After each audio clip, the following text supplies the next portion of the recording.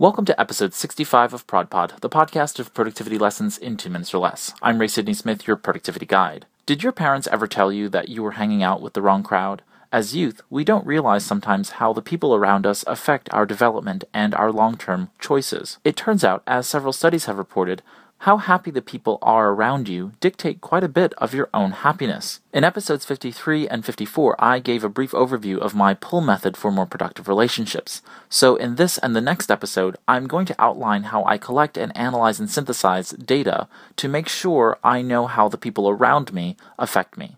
In this episode, I'm going to discuss collection, and in the next episode, I'll cover analysis and synthesis. Collection.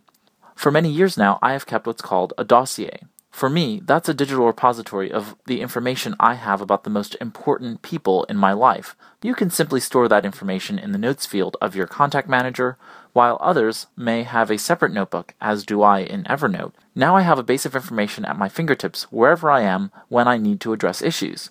For those GTDers out there, this isn't an at agendas context. It's purely a reference file of information I find to be pertinent to that person, especially for major emotional events with that person. Did I just have an amazing meeting with that business contact and want to relate the experience? It goes in my dossier for them. Did I just have a fantastic dinner at my favorite restaurant with a good friend? Yep, into my dossier for that good friend it goes, possibly even with some photos.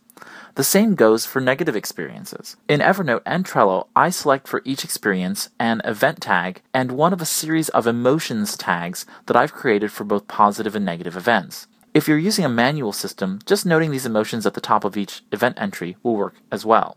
I hope you've enjoyed this episode of ProdPod. This is Ray Sidney Smith, and thanks for listening. Here's to your productivity success in 2 minutes or less.